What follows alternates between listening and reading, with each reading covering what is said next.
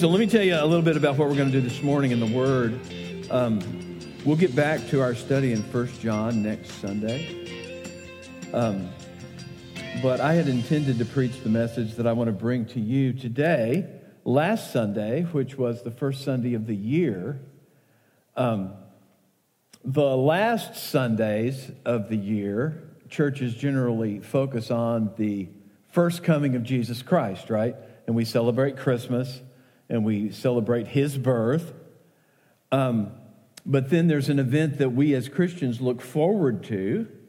That's the second coming of Jesus Christ, sometime in the future. We don't know when. And we happen to be living our lives sandwiched between those two bookends, that first great event, the first coming of Christ, and the second great event, His second coming. And so we thought it fitting to do a message on the second coming of Christ to kick off this new year, seeing that you here at the church focused on His first coming to end the last year. Well, I was going to do that last Sunday, but I was sick. And I just want to say I appreciate all the prayers that all of you prayed for me. I know it came across like it was really serious. It was not nearly as serious as it came across. Some people still think I'm in the hospital, though, and we keep getting texts, "Are you still in the hospital?" I was never in the hospital, all right? But one of our guys down in Morgan Hill, or up in Morgan Hill, said that I was, and so people think that that's what happened. Anyway, I had COVID. I got over it quick. I went in for an antiviral infusion and had a drug reaction. So I said to some of my friends, I should have played golf that morning. But I had a drug reaction. So I was in the ER for a few hours, but I went home that evening, and I've recovered now. How did I get off on that? Anyway, I was going to preach this message last Sunday, so here we are. So we're going to talk a little bit about certainties of Christ's coming today. So with that, let's unite our hearts and ask the Lord to bless our time in His Word, okay? Join with me, let's pray. Heavenly Father, we want to thank You that we have the privilege of gathering together in Your presence for the express purpose of worshiping You through Your Son, by Your Spirit, and speaking praises of the great things which You do. And all of us who are Christians can speak praises regarding how You've been faithful to us in many and various ways. Raquel and I surely have a list of ways that You've faithfully taken care of us, Your benefits toward us, as my brothers and sisters in Christ have as well. And so we pray that as we've come together to worship You, that our continuing worship as we hear and receive the Word would be sweet to Your ears. We pray, Father, that as we work through some certainties about Your Son's second coming, that You would teach all of us and build us up in our faith. And we pray that You would continue to knit us together as one expression of the body of Christ. As Bob said earlier, so I praise You that You've created quite a family of faith here at Grace Bible Church. And I would pray that the message of this morning would just be used by You to knit this community of faith together even more tightly. But then also empower us to take the great message of Christ out into this community. And so, Father, we commit our time to You. I pray that You would feed Your people, call those who are not Your people to become so, and give me grace to teach in a way that honors Christ. We pray now in Jesus' name. Amen. So, it's safe to say that since Jesus Christ came, the very first time people have been interested in Him returning the second time. And even in our own secularizing society, crisis events often have people asking questions in this regard. So I'll give you two examples. When the World Trade Centers were attacked and collapsed, what was going to happen in the world was on a lot of people's minds. And during that time, I received a phone call there at the church. The phone call was from a young man, and he had one question. And the question that he was asking, in light of the fact that the World Trade Centers had just been taken down and now this war is being declared, was, did I think that Jesus Christ was going to return in our lifetime? That was his question. And that's what he wanted to know. And I can't remember verbatim what I told him. We talked about it for a little while. But summarizing, I said two things. I said, on the one hand, I don't know, and on the other hand, I know for sure. And that confused him a little bit. He wanted to know what I meant. I said, well, what I do not know is whether Jesus Christ is bodily going to return in our lifetime or not. But I do know something for sure. You're going to see him between now and 100 years from now. No question. He's going to come for you. What do you mean by that? What I mean by that is you're going to die. You're going to die. And so there's a sense in which that question is not so relevant. The question is whether you're going to be ready to meet him or not, whether you die and go to be with him, or whether he comes back physically. But he had a question about the second coming of Christ because of the attacks on the World Trade Center. Now, most recently, the war between Israel and Hamas has people asking a lot of questions about what those events in the Middle East mean and whether Jesus will come soon. And other people are asking, what should we as Christians be doing in light of the possibility that Jesus might come soon? And I would say this, there is a greater possibility that he'll come in our generation than ever before. And I'll tell you the factor that makes it a possibility. There was no Israel from AD 70 until 1948. And the one factor that is present in our world today that has never been present since 70 AD is that there is an Israel in the Middle East. That is significant. File that. But that's significant. But people ask, what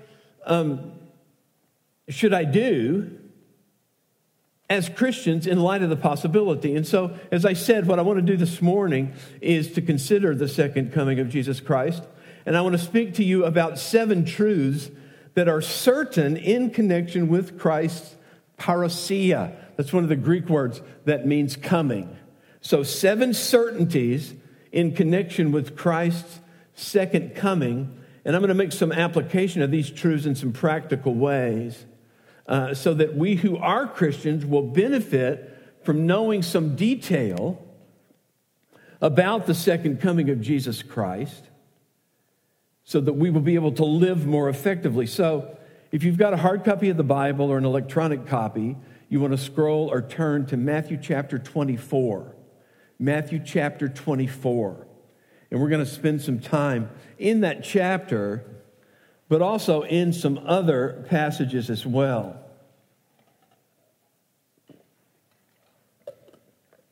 So I want to begin by reading Matthew chapter 24, verses 1 through 3. Here's what Matthew recorded. Matthew 24, verse 1. Jesus left the temple and was going away when his disciples came to point out to him the buildings of the temple. But he answered them, "You see all these things, do you not? Truly I say to you, there will not be left here one stone upon another that will not be thrown down." As he sat on the Mount of Olives, the disciples came to him privately, saying, "Tell us, when will these things be? And what will be the sign of your coming," Greek word parousia, "and of the close of the age?" What will be the sign of your coming and of the close of the age? So as we begin to look at these verses, it's important to realize, first of all, that questions about Jesus Christ's second coming date all the way back to Jesus' first disciples. He hadn't even left yet, and they were wondering when he's going to come again. And so the fact that people wonder about that today should be no surprise to us. But it's also important as we look at Matthew 24 to realize that Jesus said that there would be a lot of confusion surrounding his second coming. Let me show you what I mean in Matthew 24. If you jump down to verse 5, he said to his disciples, "Many will come in my name saying, 'I am the Christ,' and they will lead many astray. If you jump down to the 24th verse, he says, for false Christs and false prophets will arise and perform great signs and wonders so as to lead astray, if possible, even the elect. He had mentioned false prophets already in verse 11. Many false prophets will arise and lead many astray. And then if you look at verse 26, he stated, so if they say to you, look, he is in the wilderness, do not go out. If they say, look, he is in the inner rooms, do not believe it. And so the point that's being made is that there's going to be some confusion revolving around the second coming of Jesus Christ. And he references some confusion that results from people claiming to be someone that they're not. Now, there's another source of confusion as well. There's some confusion theologically. Here's what I mean. There happens to be three major eschatological views regarding how the coming of Christ is going to unfold. If you don't know what an eschatological view is, that's okay. Michael Eastman will be happy to explain that to you. Sorry. That's just a system of last things where people try to explain the second coming of Christ, okay? And so there is some confusion because there are three major views, and people hold those views, and sometimes people break fellowship over them. So I don't want to talk about an eschatological system this morning. I do want to talk about some certainties on the backdrop of what I just said. And so the question is, what can we know for certain about Jesus' second coming? What can we know for certain about his parousia, his return? And so let me give you one truth. The first truth that we need to realize is this. It is certain that no one knows the time of Jesus' second coming for certain. That is certain. That is certain. If you look at Matthew 24:36, Jesus says as much. But concerning that day and hour, no one knows. Now listen to what he says. No one knows, not even the angels of heaven, nor the Son, but the Father only. No one knows. And so it's certain that no one will know for certain the time of Jesus' coming. Now some of you know the name Harold Camping. If you don't know who he is, don't sweat it. It's no big thing. You can read about him on Wikipedia, but I'm going to tell you all you need to know about Mr. Harold Camping. He predicted that Jesus Christ was going to come in 1994. Now, he wrote a book about it. He was wrong. He predicted again that he would come in May 2011. He didn't come. He predicted again that he would come back in October 2011. He didn't come. But the billboards and stuff that he had posted all over the Bay Area and all over the world had people asking questions. But Jesus didn't come back in October 2011. And then Harold Camping died in 2013, and the Lord straightened his theology out. Right? And I just got to tell you, everyone else predicting dates will be wrong too. And the lesson is obvious. If some lady comes up with dates, don't take the time and waste your time reading about that stuff because they're not going to get it right. And if Jesus said that even he himself, the Son, doesn't know the time in Matthew 24:36, you better believe no human's going to peg it right. It's just not going to happen. And so don't get swept away if somebody comes up with some prophecy or writes a new book in the future. These things get turned out somewhat regularly, okay? So that's the first certainty. The first certainty is no one knows for certain when Jesus Christ is going to return. Now, here's the second certainty. It is certain that Jesus will return a second time. And when he does return again, he's going to return in such a way that nobody's going to miss it. Let me emphasize that again. He will return the second time in such a way that nobody is going to miss it. Even those that are in the graves aren't going to miss it. We'll talk about that in a minute. Nobody is going to miss it. Everyone will know it. And let me show you in Matthew 24 why we know that's true. If you read chapter 24 and you jump down to the 26th verse, Jesus says this, "For if they say to you, 'Look, he is in the wilderness,' do not go out. If they say, 'Look, he is in the inner rooms,' do not believe it." And then he says this, "For as the lightning comes from the east and shines as far as the west, so will the coming of the Son of Man be." It's a pretty clear illustration, isn't it? Have you ever been in a lightning storm? How many of you have been in a lightning storm? I was in a lightning storm in Africa when I was in Zambia. I've been in lightning storms in the Morgan Hill area. When I lived in Gilroy, I was driving north one night to go to an elders meeting in Morgan Hill, and there was a lightning storm to the west, and the lightning was literally running across the sky, and it was fantastic. And it was not missable. It illuminated the whole sky, the night sky. Jesus uses a lightning storm as the lightning shines from the east, even as far as the west. That's the way his coming is going to be. And so when the second coming takes place, you're not going to miss it. You are not going to miss it. No question. Look at verse 29 and 30. "Immediately after the tribulation of those days, the sun will be darkened and the moon will not give its light, and the stars will fall from heaven, and the powers of the heavens will be shaken." Now tune into verse 30. "Then will appear in heaven the sign of the Son of Man. And then all the tribes of the earth will mourn, and they will see the Son of Man coming on the clouds of heaven with what? With power. And with what else? With great glory." With power and great glory. I could put it another way. I could say it like this. It is certain that when Christ returns again, he will return visibly, bodily, powerfully, authoritatively, gloriously, and suddenly. Write those down. That's how he will come. He will come visibly, bodily, authoritatively, powerfully, gloriously, and suddenly. Verse 27, "As the lightning comes from the east and shines as far as the west." That's the way the coming of the Son of Man will be.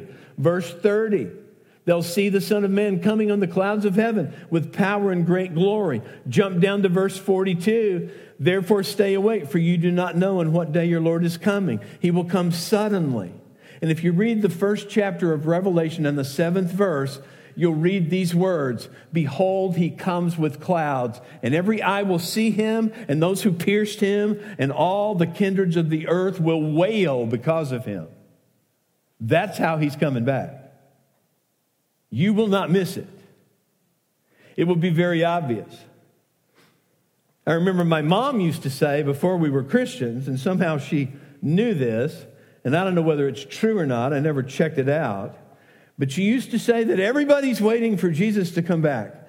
And the New York Times has this special headline, and it'll be a bigger headline than they've ever used, that publicizes that Jesus has come again. I don't know about that. That's what she thought at the time. But I do know for sure what I'm talking about, that he's going to come visibly, bodily, authoritatively, powerfully, gloriously, and suddenly. And there's a lesson for all of us as Christians. It's a very simple lesson. I want you to tune into this lesson. Live as Christians ready for the Christ to return at any moment. How do you do that? Well, you take an assessment of your life and you say to yourself, if Jesus came back in the next moment, the next hour, the next afternoon, the next morning, later tonight, how should I be living my life? What would I like to be giving myself to so that when the Son of Man comes, it's commendable to him? Or put negatively, what do I want to avoid, fight against, resist, renounce, so that if the Son of Man came, I wouldn't be caught up in the midst of things that would cause me to be ashamed before him. Live life as Christians ready. Verse 42 to 42, Jesus said, therefore stay awake, for you do not know on what day your Lord is coming. But know this, that if the master of the house had known in what part of the night the thief was coming, he would have stayed awake and would not have let his house be broken into. Therefore you also must be ready, for the Son of Man is coming at an hour you do not expect. So that's the second certainty. What about the third certainty? Well, thirdly, it is certain that when Jesus Christ returns the second time, there's going to be a twofold resurrection and a twofold judgment. And the twofold judgment is number 4. And so let's talk about this third certainty. It is certain that when Jesus Christ returns the second time, there will be a twofold resurrection. There will be a resurrection of the saved, and there will be a resurrection of the unsaved. There will be a resurrection of what we could call the just, those justified by faith in the Lord Jesus Christ. That's what happens to you and me when we put our faith in Christ. We're justified before God. We're declared righteous, even though we're not. There'll be a resurrection of the just and a resurrection of the unjust, or put it another way, using a theological term, the unjustified.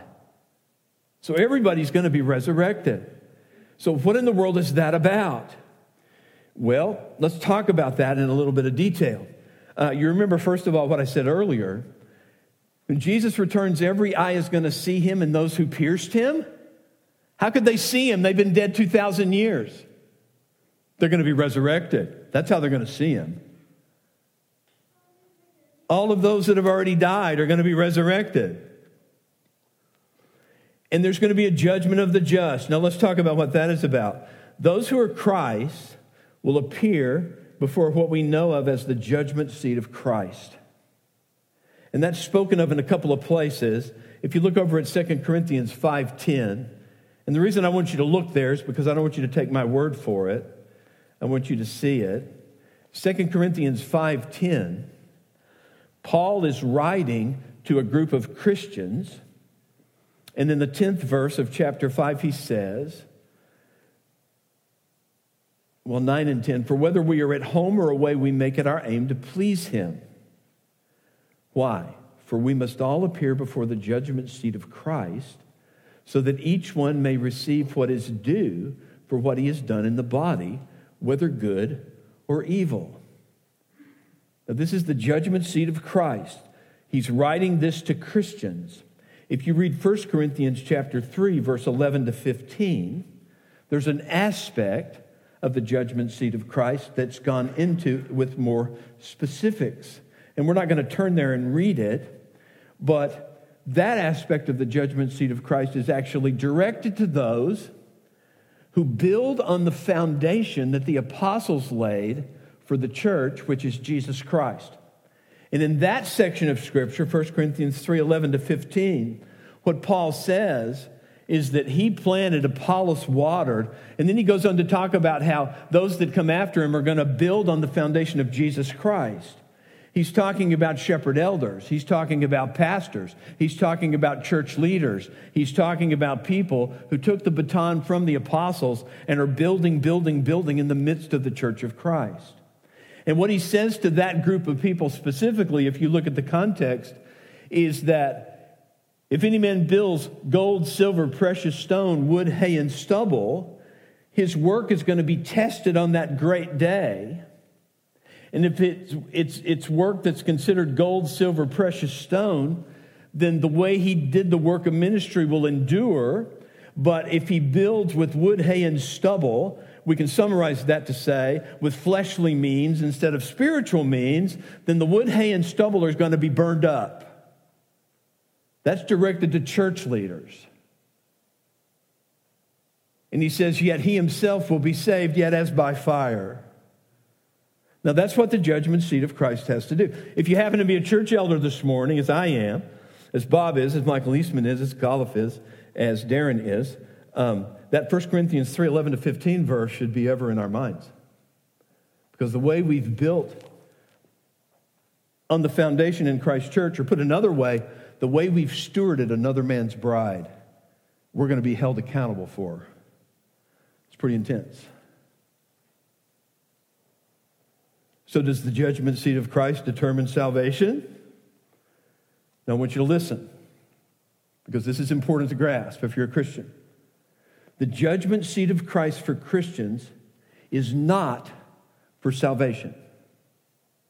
It is not a judgment determining your salvation. No, it's not that.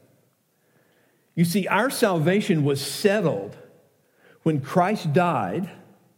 How long ago did that take place? About 2,000 years ago, plus or minus. Our salvation was settled when Christ died, and then when we, in our time, believed the gospel. And the penalty for all of the sins of every believer was paid for on the cross, and we realized the benefit of it through faith. We sang a song this morning about that, how salvation is not by our works, but it's according to faith in Christ. And so the judgment seat of Christ is not to determine salvation. That's already been settled. If we have faith in Christ, that's been settled forever. So what is it about? Well, it really is for reward for believers. It's for reward for believers. And so when you read a verse like 1 Timothy, or 2 Timothy rather, chapter 4, verse 7 and 8, the Apostle Paul has said to his protege Timothy, I am already being poured out as a drink offering, and the time of my departure is at hand. And then he says to Timothy, I have fought the good fight, I have finished my course, I have kept the faith. Now there's laid up for me the crown of righteousness, which the Lord, the righteous judge, will give me on that day. He's talking about a reward. And then he goes on to say, and also to all of those who have loved Christ's appearing. And so it's not just for the apostle who's finished his race that this crown of righteousness is laid up, but it also awaits all of those who have loved the appearing of the Lord Jesus Christ. How do we love Jesus appearing? It's two-directional. If you're a Christian this morning, I promise you love his first appearing. I love his first appearing because his first appearing brought me salvation and deliverance from sin and death and the grave and from judgment. And I love his second appearing. I want Jesus Christ to come back now. I would love it if he came back now. If not right now, so I don't have to finish the sermon. Kidding. If not right now, this afternoon, tonight, tomorrow morning. There's a lot of reason to love his appearing. And so the judgment seat of Christ has to do with reward. And if you do a study in the New Testament about rewards, the rewards of the righteous, you can see a lot more than what I'm talking about this morning. So if that's the judgment seat of Christ for Christians, what about the judgment of the unjust, the judgment of those who are not justified? Well, that judgment is to affirm something. The judgment of the unjust, those who die in their sins, those who die outside faith in Jesus Christ, is to affirm that there is no salvation for them. Why would that be necessary? Why can't God just say, you're not in? He doesn't say that because he's just. And he's righteous. It says that as Christians, if we confess our sins, he is faithful and just to forgive us our sins. Why? Because our sins have been paid for in Christ, and because Christ has satisfied the righteous demands of the law that we can't satisfy, God is just to forgive us our sins even though we commit them until we're made perfect at the resurrection. But he's also just toward those who are not Christians, And so no one is going to perish and be separated from God's sight without a full awareness of why that sentence is leveled toward them, because God is just. Now let me show you a passage that talks about that judgment. Keep your finger in Matthew 28 and go all the way back to the last book of the New Testament, the book of Revelation. And we're going to look at Revelation chapter 20. In Revelation chapter 20, there is a judgment that's talked about. And when you read Revelation chapter 20, verse 11, here's what you read. Then I saw a great white throne and him who was seated on it. From his presence, earth and sky fled away, and no place was found for them. And I saw the dead, great and small, standing before the throne. Now, wait a second. How can somebody dead stand before a throne?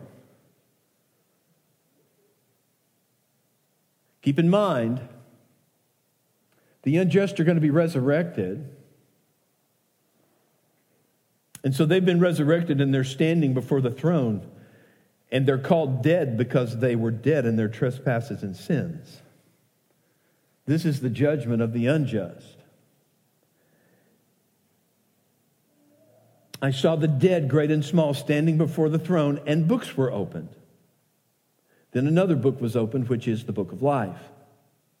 And the dead were judged by what was written in the books, according to what they had done.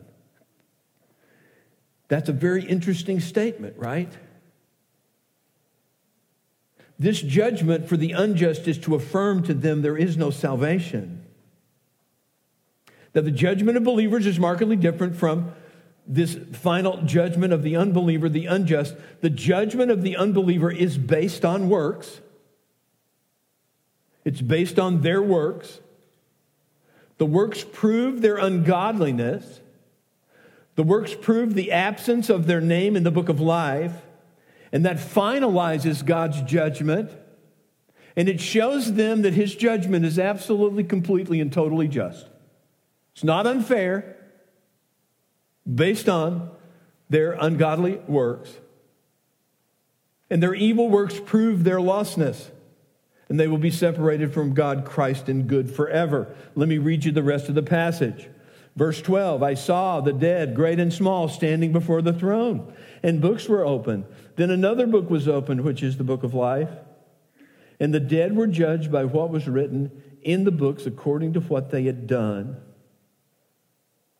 Verse 13, the sea gave up the dead who were in it. Death and Hades gave up the dead who were in them. And they were judged, each one of them, according to what they had done. Nothing proves who we are more than what we do. And then verse 15, if anyone's name was not found written in the book of life, he was thrown into the lake of fire. So that's the judgment of the unjust. And if you're not a Christian this morning, or you're not sure, this should terrify you and concern you and cause you to lose sleep and cause you to lose rest, because this is as much a certainty as the second coming of Christ is and the judgment of the just is. But there's hope. There's hope. There's hope for you this side of the grave. And what is the hope? The hope is the gospel of Jesus Christ. What in the world is that? Well, Jesus Christ came to save sinners. That's why he came. He said that. I came to save sinners, to seek and to save that which is lost. He actually said there's more rejoicing in heaven over one unrighteous person that repents than over 99 people that don't need repentance. He came to seek and to save that which is lost. Paul understood that, so he called himself the chief of sinners, because Christ came to save sinners, quote unquote, of whom I am chief, Paul said. And you're a sinner. And I'm a sinner. All of us are sinners. Those that are in Christ are saved, justified sinners. If you're outside Christ, you're an unsaved sinner. Jesus came to save you from sin, death, and judgment, so that instead of you being judged by your own works, you will be judged by his works, saved by his works, done to perfection. You see, I could say it this way. Those who die in their sins will be judged by their works. She or he who dies in faith will also be judged by works. Christ's works in their place, in your place. Christ's works are perfect. He's an intercessor for us. He ever lives to make intercession for us. He stands before the Father as the propitiation for our sins. His works save us because when we put our faith in him, his works are awarded to our account. They're deposited in our bank account. So we're righteous on account of Jesus. But if you die in your sins, then you have to give account for your own works. So back to those that are not Christians, what should you do? Believe the gospel. Put your faith in Christ. You say, I don't know enough about Jesus to know what to do. You know, there was a time when people saw the John 3:16 sign in the end zone of the 49ers game. You ever see the dude that holds that sign up if you watch the Niners? Some of you don't like the Niners, you're Cowboy fans, and they don't have a John 3:16 guy. But all joking aside, there was a day when someone saw John 3:16 and people understood, oh, that's John's gospel, verse 16 of chapter 3.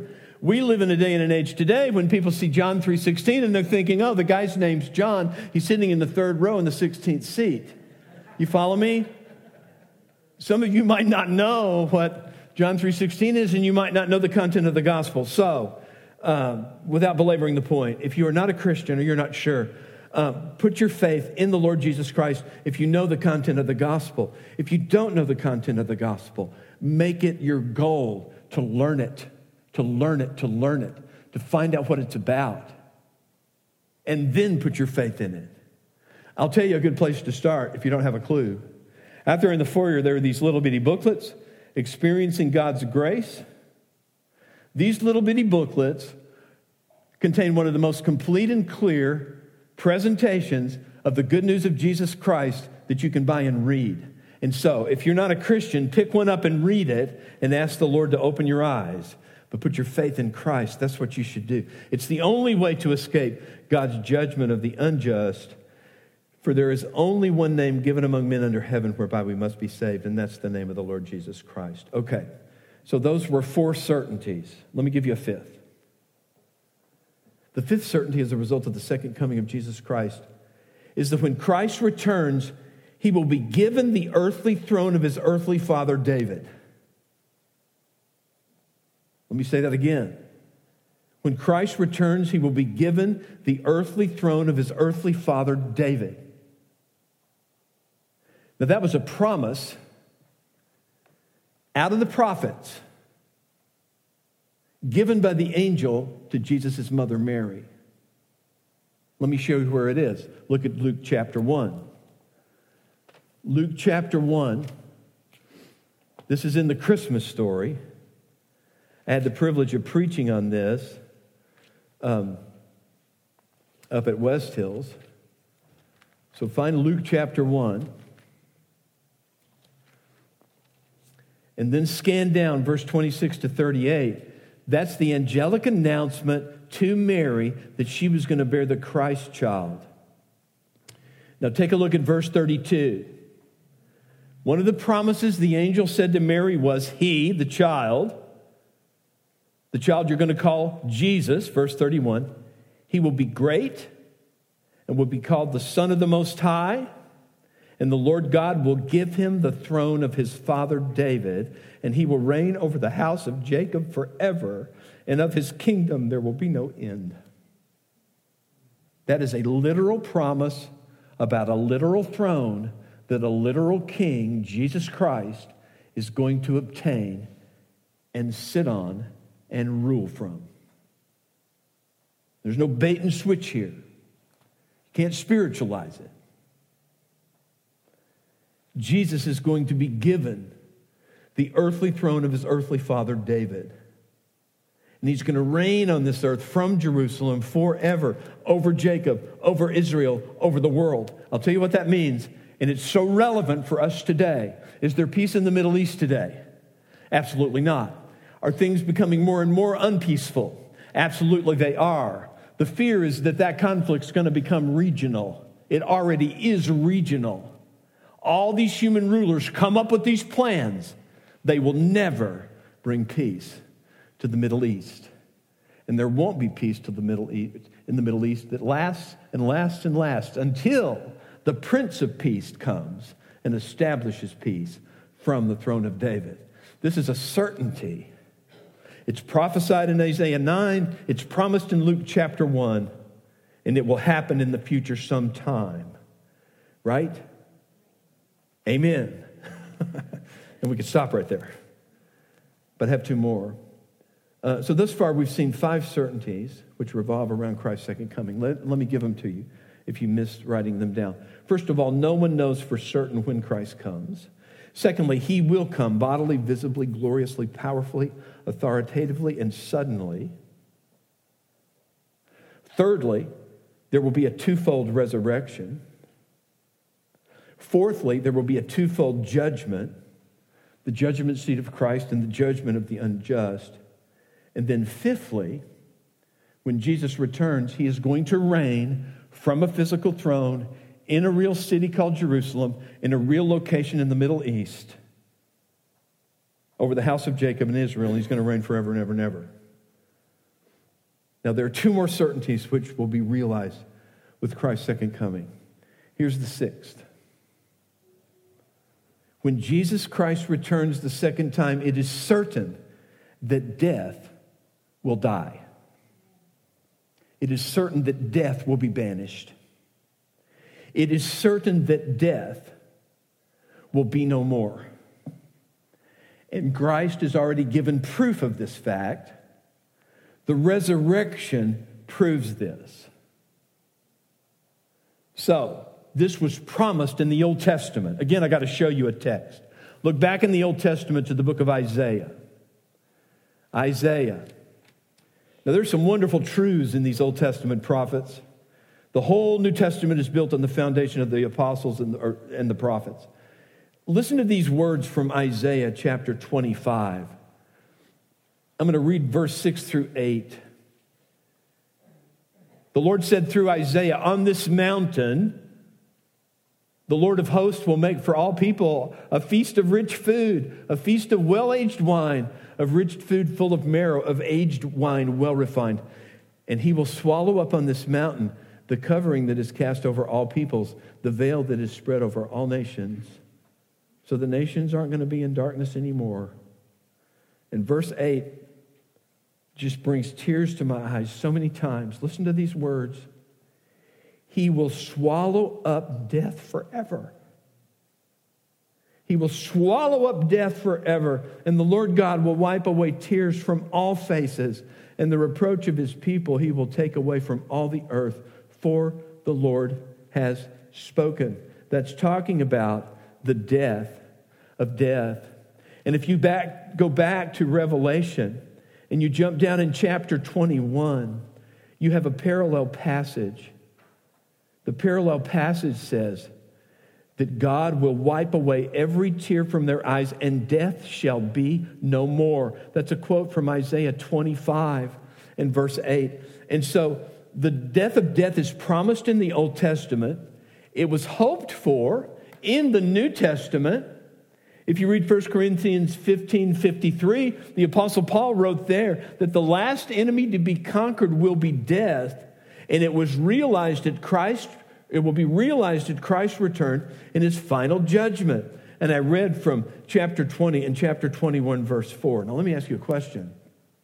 Can you imagine a world where there is no death? Stop and think about that for a second.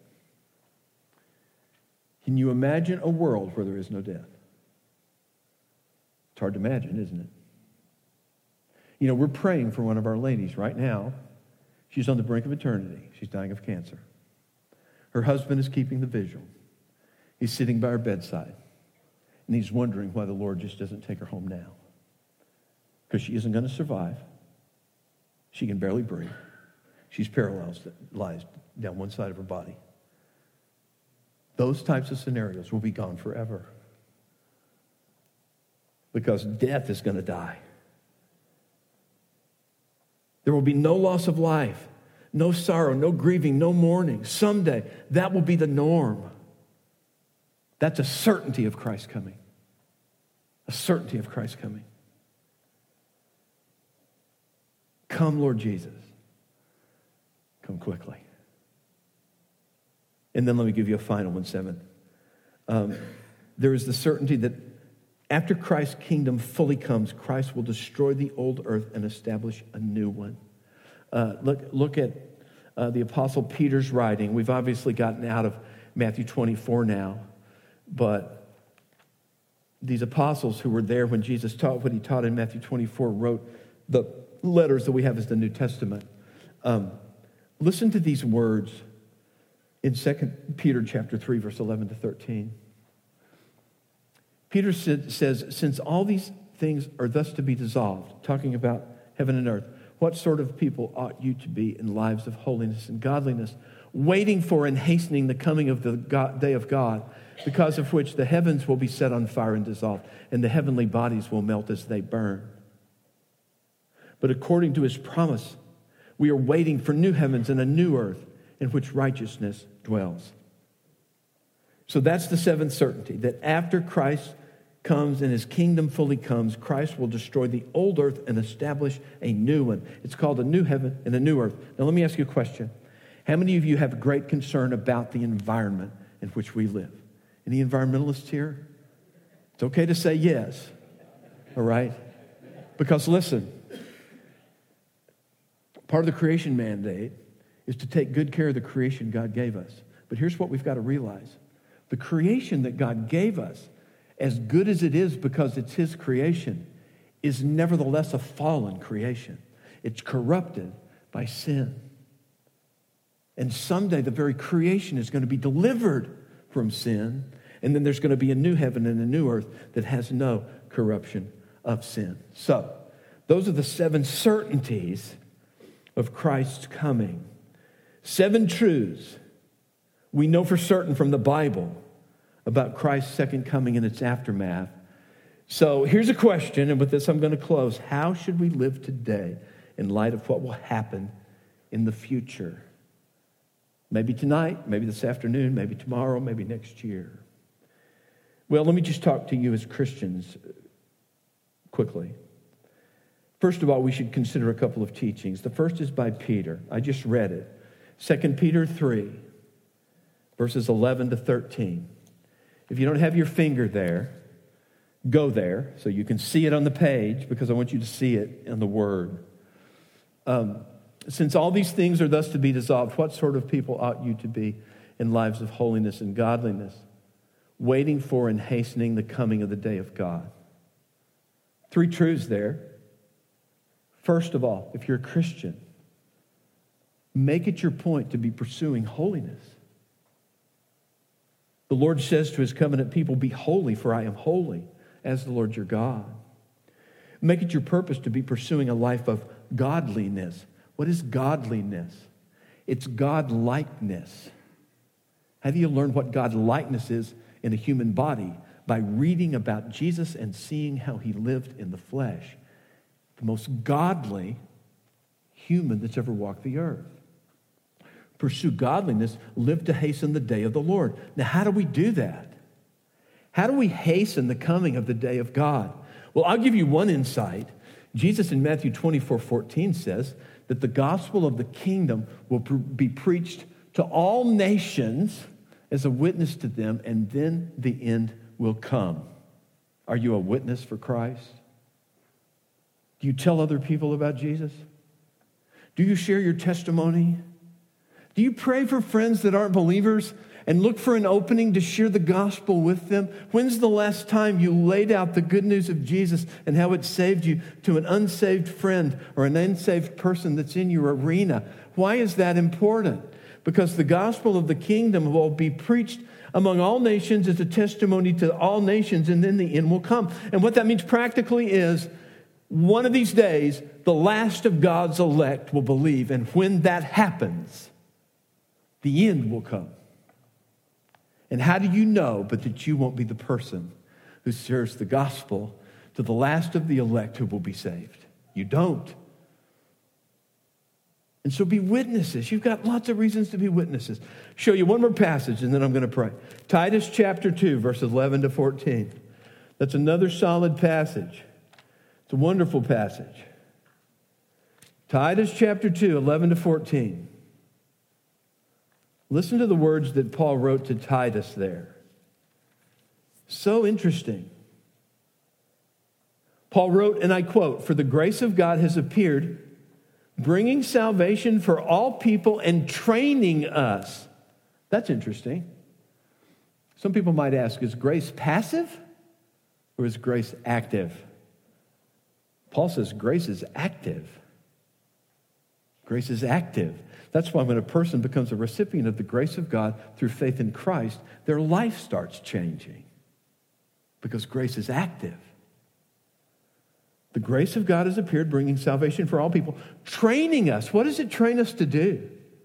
To renounce ungodliness? And so to be prepared, live a life where we're renouncing ungodliness and pursuing godliness. Training us to renounce worldly passions. And training us to live self-controlled, upright, and godly lives in the present age. And training us to wait. What are we waiting for? What are we waiting for? Waiting for our blessed hope. The appearing of the glory of our great God and Savior, Jesus Christ, who gave himself for us to redeem us from all lawlessness and to purify for himself a people for his own possession who are zealous for good works. Live for this. Live for him. Look for him in the Spirit until he comes or until you go to be with him, whichever comes first. And as we return to 1 John next Sunday, we'll get into more detail about how we live these truths out as Christians at the opening of the 21st century. Join with me. Let's pray together. Heavenly Father, thank you now that we could be in your word. I know that I've shared lots and lots of things, and I know that nobody in the auditorium is going to remember the whole message or even most of it. But I also know that you take individual lines from sermons and you use them to pierce people's hearts, to challenge your people, to build your people up, to encourage your people. And so I pray, Holy Spirit, that you would be doing just that. That you would be taking what's been spoken from your word and applying it to each heart of each Christian the way you see we need it applied. And that you would build us up in our most holy faith. And then I pray for those that are in our midst who might not know if they're Christians or not, or might be sure that they are. That this might be the day that they get serious about considering Jesus Christ the Lord, and that by the Spirit you might draw them to yourself. Please grant that. We pray in Jesus' name. Amen. Now I'm going to close.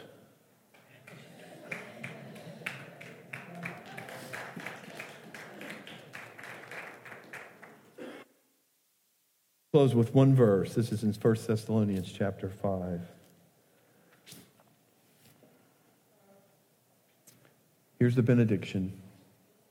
Now may the God of peace himself sanctify you completely, and may your whole spirit and soul and body be kept blameless at the coming of our Lord Jesus Christ.